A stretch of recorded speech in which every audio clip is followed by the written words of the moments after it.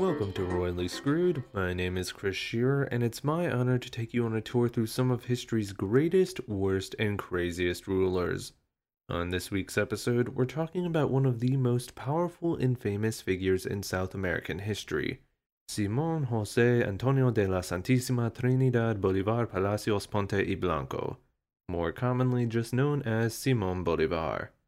Bolivar is essentially the key figure of the early 19th century who broke the Spanish Empire's hold on its colonies in southern Latin America.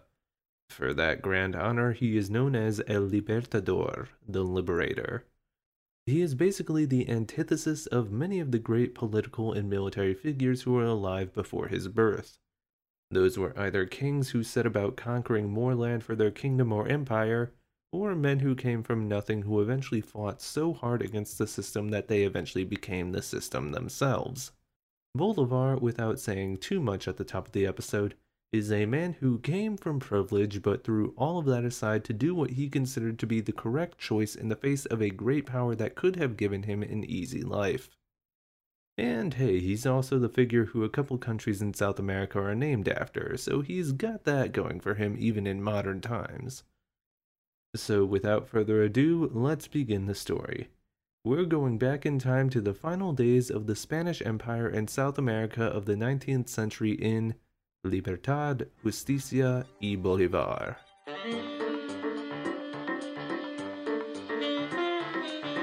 In the background history lesson for this episode, we're going to talk about Spain's history in South America/America in general. Obviously, this goes all the way back to the year 1492 when a fool by the name of Cristoforo Colombo, aka Cristobal Colon, aka Christopher Columbus, was able to receive a charter from the royals of Spain to sail west in order to reach Eastern Asia, instead of taking the long route around Africa or going by land. He erroneously thought he'd reached India, but instead reached an island in the Bahamas known to the locals as Guanahani, but which Columbus decided to call San Salvador. He then sailed around and explored Cuba and Hispaniola, the island containing the countries Haiti and the Dominican Republic. Columbus then returned to Spain with the locals he had enslaved and claimed he had found that special western route to Asia, specifically the East Indies, which is why the native populations of the Americas were called Indians. Well, as we know now and the people then soon found out, Columbus had not in fact made it to Asia but was blocked by the huge landmass that stood in the way, aka the Americas. There was some tension at this time between the kingdoms of Spain, yes, Spain was multiple kingdoms and not just a singular country, and the Kingdom of Portugal, because both nations were really keen on seeing who could get to Asia by sea first. Spoiler alert, it was actually Portugal. Anyway, with knowledge of a new massive landmass to explore, Spain set out to claim it was their right to own the land. Portugal and Spain then signed a treaty that basically ruled that Spain had maritime control of the northern Atlantic Ocean and the Pacific Ocean, while Portugal had the southern Atlantic and the Indian Ocean. Check out episode 26 for more information about that.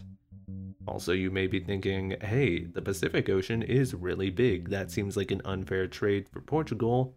Yeah, they didn't know how big the Pacific Ocean was at that time. Spain was also given a leg up in the game via the help of the current Pope, Alexander VI, who I've previously covered way back in this show.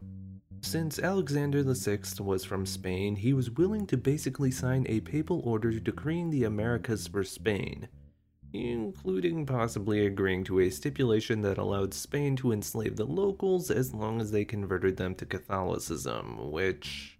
yikes. More horrible things continued to happen as Spanish explorers learned that some of the local tribes had access to massive amounts of gold. This spurred on dreams of finding El Dorado, a mythical city made of gold. By the way, the concept of El Dorado was completely made up by the Spanish. No local tribes ever actually told them there was really a city of gold.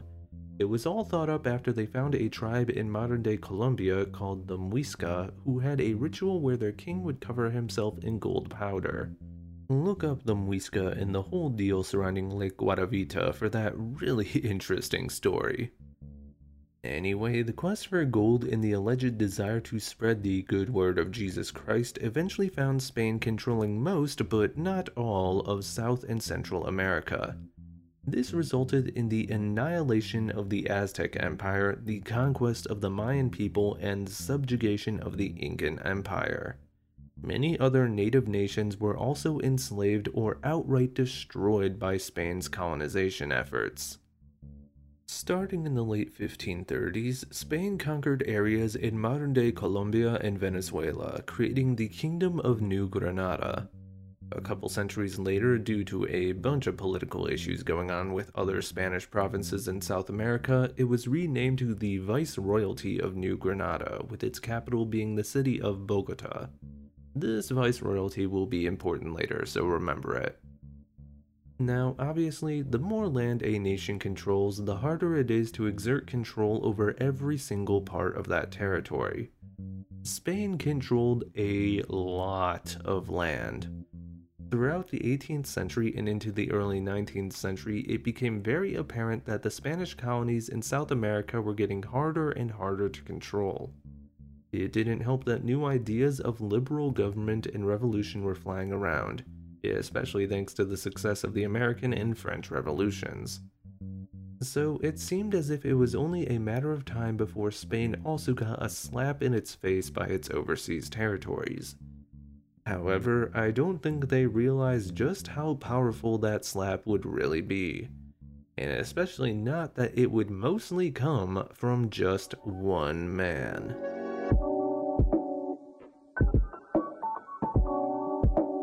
Simón Bolívar was born in 1783 in the newly formed Captaincy General of Venezuela, because more political issues had caused New Granada to fall apart. He was born in Caracas, which, like the present day, was the capital of the Captaincy of Venezuela. His parents were actually very wealthy. He was of Spanish descent, which also gave Bolivar's family greater privilege in the Spanish colony, not that being rich already didn't do that. Also, fun fact, the first member of his father's family to emigrate to the region from Spain was named Simón de Bolivar. When Simón was only 2 years old, his father passed away from tuberculosis. For some reason, his legal guardians were now his mother and maternal grandfather. Like, obviously understand his mom, but why is his grandfather now there? Maybe it's some sort of Spanish culture I don't understand. Well, it may be some oldie-time legal thing. In this particular case, it was because his maternal grandfather was hoping to gain the inheritance of the Bolivar children. In order to secure his control over the children, Simon's grandfather had Simon, his 2 older sisters, and older brother all raised in separate households, marrying off Simon's older sisters as soon as possible. Simon was raised by one of his family's slaves who essentially acted as the sole parental figure in his life. This became even more the status quo when Simon's mother passed away just before his 9th birthday. A year later, Simon's grandfather died and young Bolivar was put in the care of his uncle, Carlos Palacios y Blanco. Simon loathed his uncle as it was very apparent that his mother's brother was only doing this for the Bolivar inheritance. Also, I'm now only realizing that Bolivar sounds vaguely like Baudelaire, the last name of the children from a series of unfortunate events who essentially go through the same horrible situation. Simon's uncle enrolled him at a school where he was taught by a man named Simon Rodriguez. Rodriguez was a staunch supporter of the independence movement for Venezuela to secede from the Spanish Empire. Bolivar was taught by Rodriguez and several other Venezuelan intellectuals until Rodriguez was forced to flee Venezuela in 1797 due to that involvement with the independence movement. From there, Bolivar was enrolled in the local militia. Enrolled in the militia at the age of 14.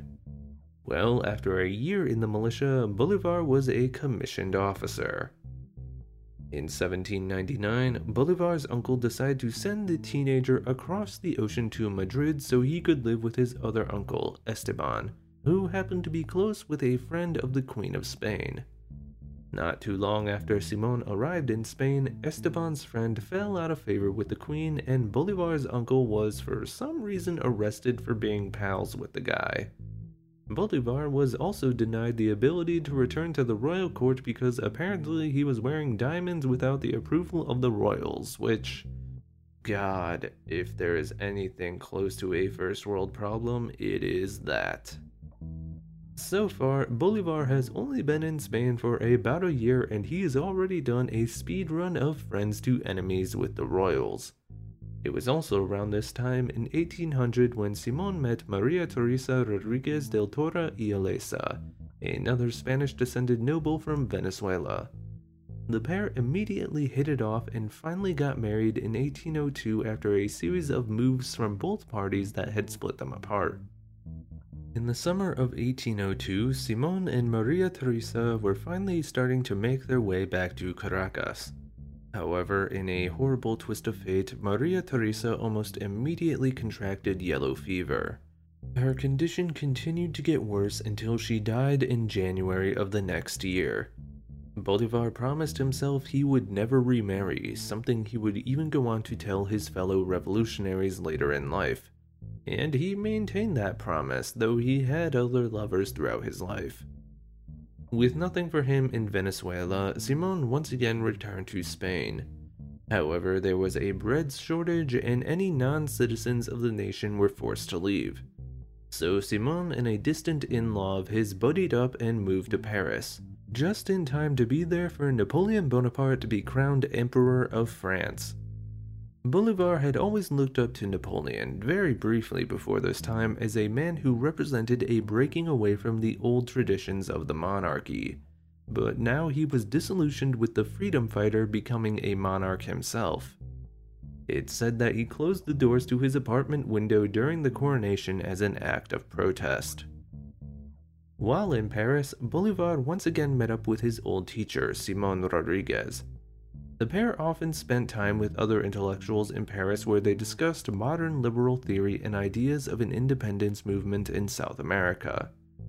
Bolivar became radicalized during this time and began warming up to the ideas of becoming a revolutionary. But before he could do that, he quickly went on a trip to Italy where he once more arrived in time to see Napoleon become King of Italy. Bolivar had become further disillusioned with the emperor, seeing an icon of the French Revolution now acting as the very tyrant he had fought to put down. In August of 1805, Bolivar and Rodriguez arrived in Rome. At some point, the pair were either on the Mont Sacar or the Aventine Hill. Both of these locations were heavily featured in the First Secession of the Plebeians, an important event in the 5th century BCE where the plebeians of Rome revolted against the patrician class, mainly the Senate. This revolt ended with the plebeians receiving more power in the government. Standing in the long shadows of this historical event, Simón Bolívar made a vow that would last him the rest of his life. In his own words, "I swear before you that I will not rest body or soul until I have broken the chains binding us to the will of Spanish might." He promised at that moment to end the Spanish Empire.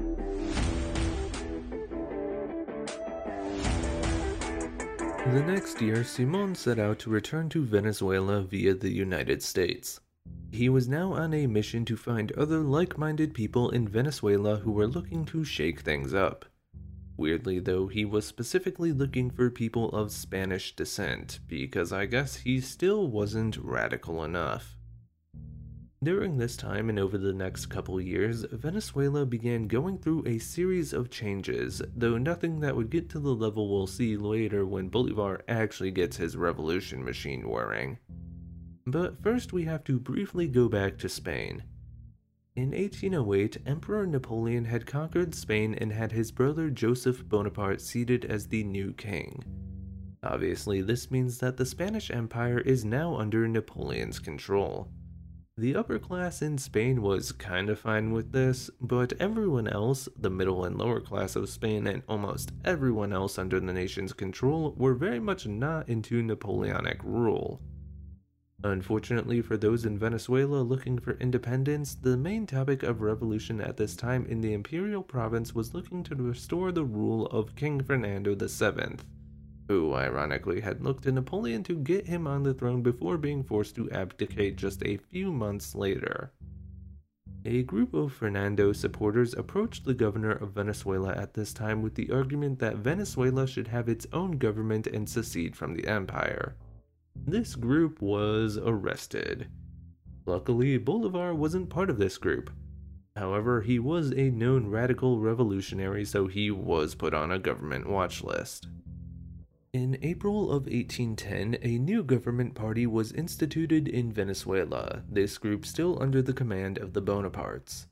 Well, after only 2 days, the Spanish population of Venezuela pulled a coup and established the Supreme Junta of Caracas, a more democratic government who now had military control over the province. Unfortunately for people like Bolivar, this group still maintained loyalty to Fernando VII. Bolivar had not been in Caracas for the coup but quickly returned, this time joined by his brother Juan Vicente, and sought any chance he could get to join this new government.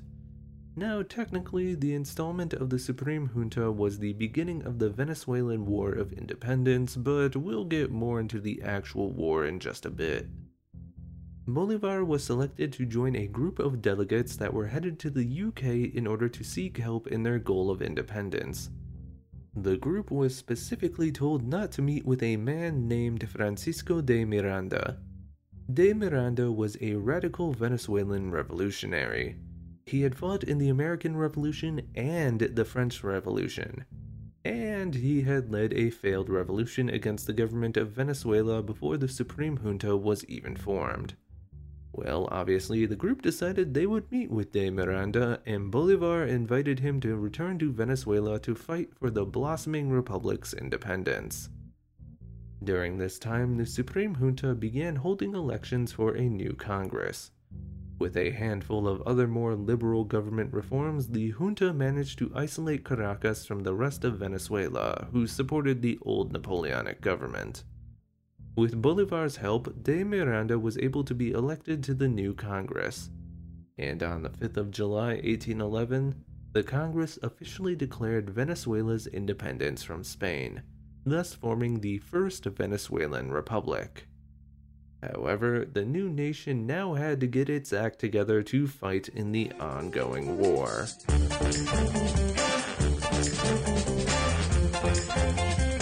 Almost from the very beginning, the tides seemed to be against the First Venezuelan Republic. Several other provinces within the Captaincy General of Venezuela were outright against the formation of the Supreme Junta. Efforts to bring several other regions under the control of the Caracas junta proved to be a disaster. On top of that, De Miranda, who had been propped up as a leader for the Civil War, was proving to be a terrible leader and a volatile personality. He even ended up stripping Bolivar of military ranks due to the latter being friends with a rival military leader. Nonetheless, Bolivar would go on to receive acclaim for helping lead the Republic to victory in its fight against the Venezuelan city of Valencia. On top of all this, the Royalist forces against the Republic were being supplied weapons by Spain, who also had a naval blockade to prevent the junta from receiving weapons from allies like America and the UK. Then, in March of 1812, a massive earthquake struck the region, essentially leveling the city of Caracas. Bolivar helped in the aftermath to rescue survivors and bury the dead. However, it would be De Miranda who rose up to try to bring the Republic back to order. He would do this by declaring himself dictator. Unfortunately, he did not do much to inspire hope for the Republic, which was quickly realizing that it was possibly almost over before it had truly gotten the chance to begin. The Royalists in Venezuela started saying that the earthquake was divine punishment from God, a sign that the Republic should never have existed. De Miranda did not do a good enough job in suppressing that sort of thinking. Bolivar then suffered a defeat when trying to take a castle in the city of Puerto Cabello. He briefly retired from military service and returned to his home. De Miranda, after more defeats, decided he would call for an armistice between the Republic and the Royalists. This quickly got Bolivar back into gear, and he and several other staunch anti-monarchists arrested De Miranda on grounds of treason. Bolivar and the others handed the former dictator over to the Spanish Royalists as a prisoner, and De Miranda was shipped off to spend the rest of his life in a Spanish prison. Unfortunately, this was the final straw for the First Venezuelan Republic. With De Miranda's imprisonment, Royalist forces were free to move in to reclaim the area around Caracas. Bolivar hid away, fearing that the Royalists would come for him next. However, with the aid of a family friend who was close with the leader of the Royalist army, Bolivar was given the freedom to leave Venezuela without a pair of handcuffs on his wrists. He fled to the Dutch colony of Curaçao. From there, Bolivar was invited to the United Provinces of New Granada, a nation that contained parts of modern-day Colombia, Venezuela, Panama, and Ecuador. Bolivar accepted the invitation and immediately dove back into the world of revolution. He may have no longer been in his homeland, but Simón Bolivar was still ready to keep the promise he had made to himself. He would see South America free.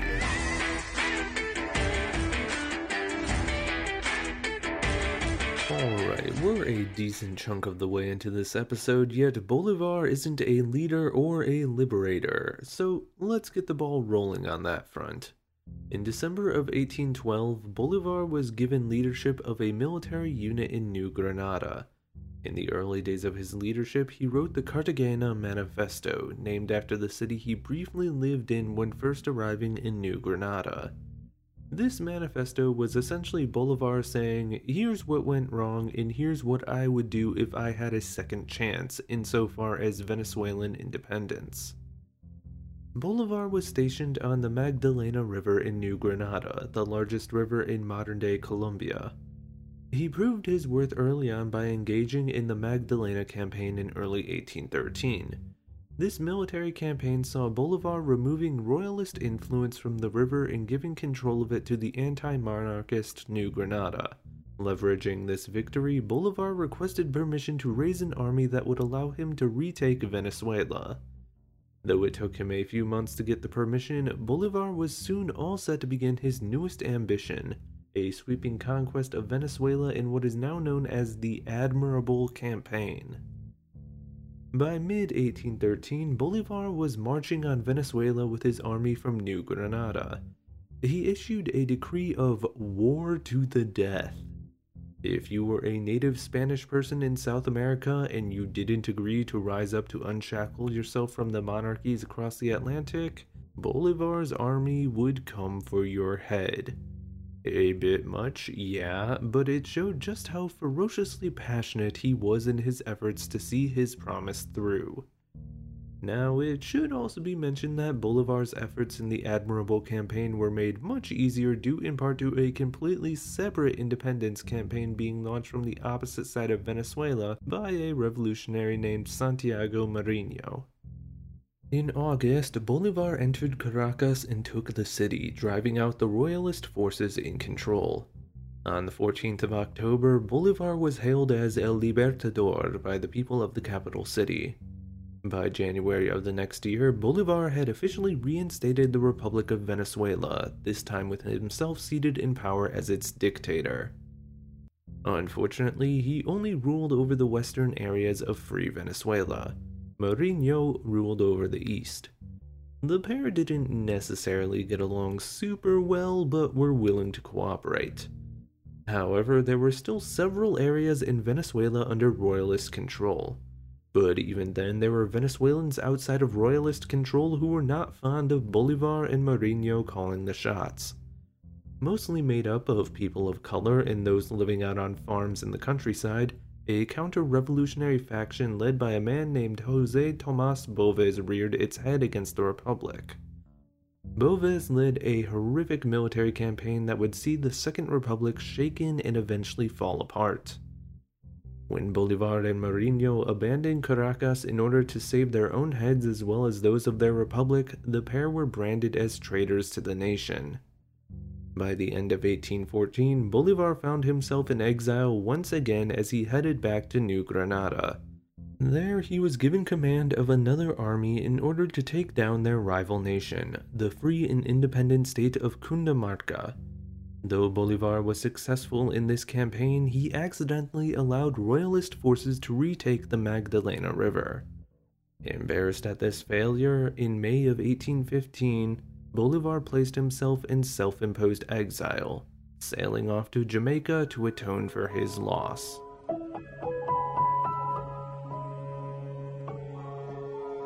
A couple background things before we move forward with Simón Bolívar. First, in 1813, Napoleon finally allowed Fernando VII to reclaim the throne of Spain.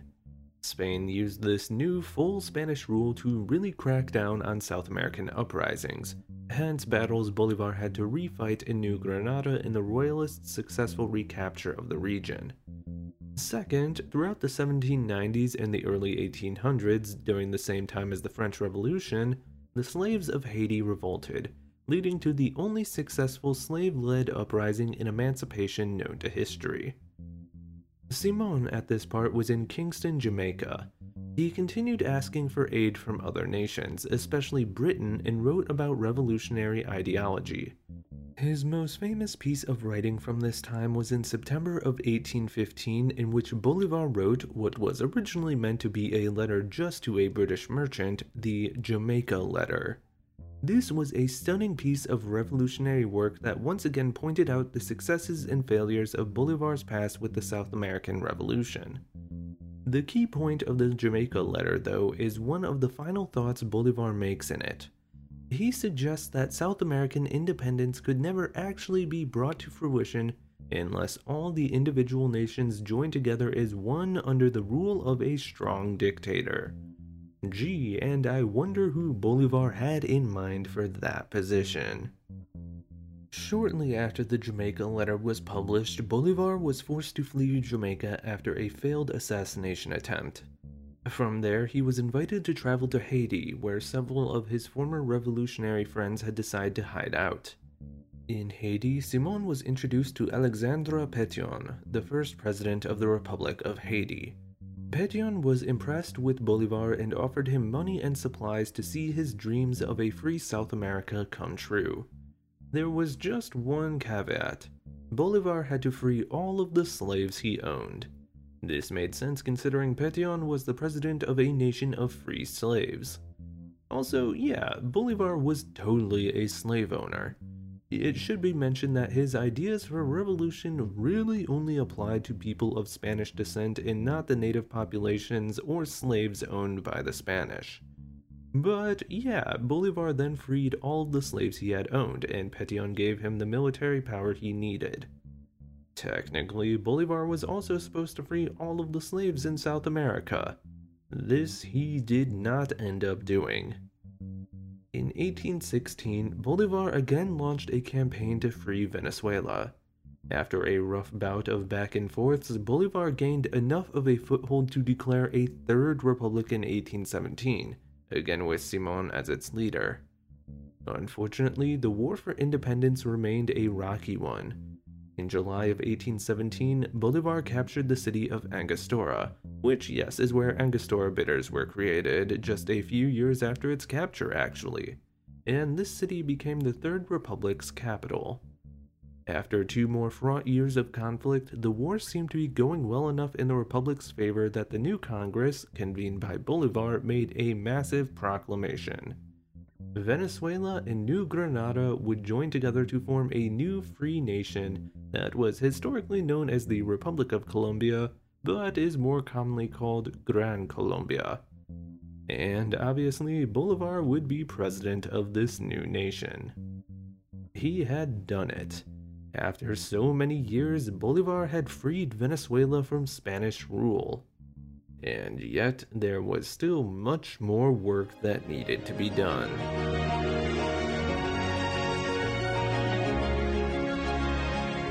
Technically, Venezuela wouldn't be fully free from Spanish control until 1823 when the army defeated Spain at the Battle of Lake Maracaibo. But for all intents and purposes, the formation of Gran Colombia marked a significant shift in the breakup of the Spanish Empire's holdings in South America.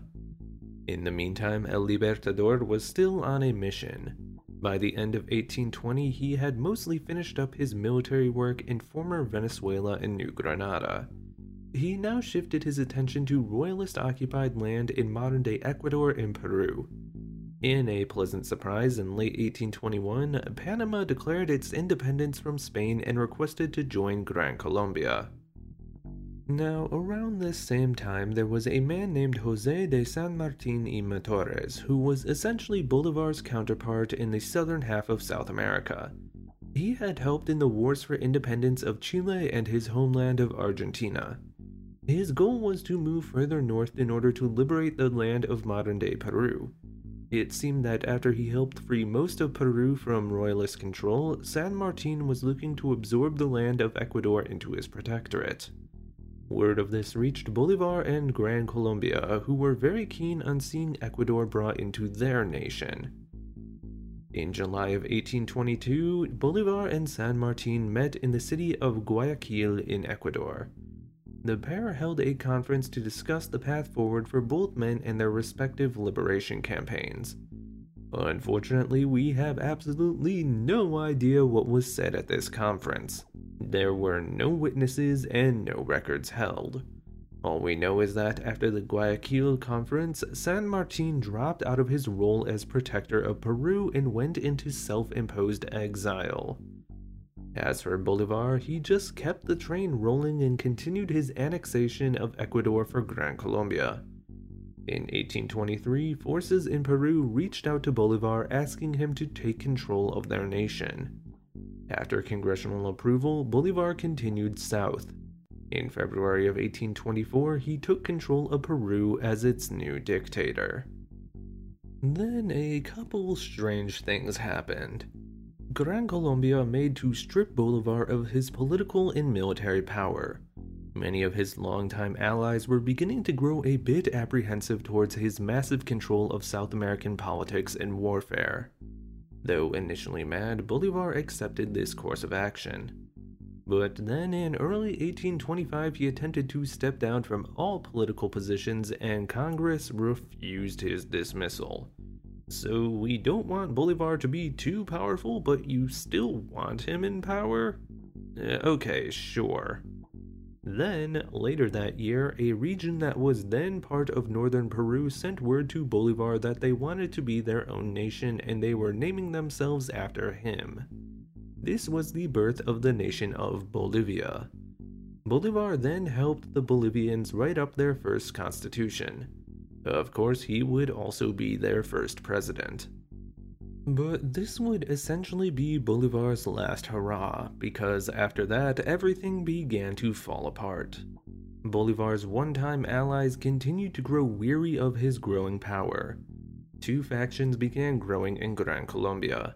The first wished to expand upon Bolivar's powers, wishing to see El Libertador become dictator for life, not that he already wasn't.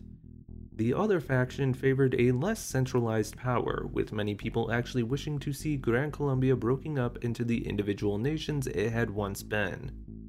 After all, they were free from Spanish control. They no longer needed Bolivar to lead them.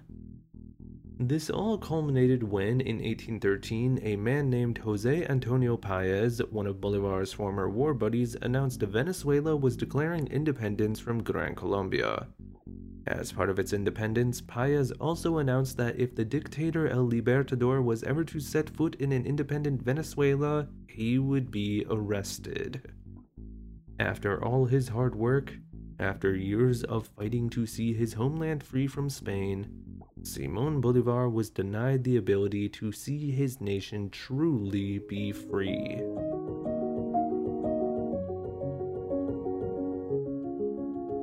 Over the next year in 1831, the Federalist side of the Gran Colombia argument got its wish, and the nation was dissolved into individual parts. And you may be wondering how Bolivar felt about all of this. Well, things had very much not been easy for him since the tide began to turn against El Libertador. In 1828, there was a failed assassination attempt against him. Soon later, Bolivar's health began to fail. He died of tuberculosis in December of 1830. Perhaps part of him actually knew what was coming, but when Bolivar died, most of Gran Colombia was still intact. He would never see the nation he helped build fully dissolve. He was originally interred in Colombia until Páez ordered for his body to be returned to Caracas in 1842. There are some weird rumors surrounding Bolivar's death and post-mortem experience. First is that there are legends that his heart was removed during his autopsy and it still remains in Colombia. Rumors also spread that Bolivar had actually been poisoned by Gran Colombian secessionists. This rumor persisted for so long that in 2008, Venezuelan President Hugo Chavez had Bolivar's body exhumed in order to test that theory, but the results were inconclusive. El Libertador's life was a hard one for sure. It was driven by a promise he made for himself, and despite everything, he had seen that promise come through, at least for the nation of Gran Colombia. However, it's ironic that his journey began not long after recognizing that his once hero, Napoleon Bonaparte, had gone from revolutionary hero to dictator, and Bolivar's own life would see him go on the exact same path. Also, because there wasn't anywhere else to really put this, I'll add that the full name of Venezuela is actually the Bolivarian Republic of Venezuela. Even if he was denied his homeland at the end of his life, at least it will forever acknowledge he was a major part of it. But that's it for this week's episode of Royally Screwed. I hope you enjoyed the journey. Be sure to subscribe to the show, tell a friend, and follow the Denim Creek page on Twitter and Instagram for more info about each episode. Next time, it's back to Rome to dive into the life of Emperor Claudius, someone who is seemingly a breath of fresh air for Rome after the turbulent era of Emperors Tiberius and Caligula. Also, as this is the last episode coming out in the year 2023, I want to thank everyone who has listened to the podcast throughout the year. I hope you will continue to listen next year in 2024. And I hope you'll join me then for another topsy-turvy look into history's most interesting rulers.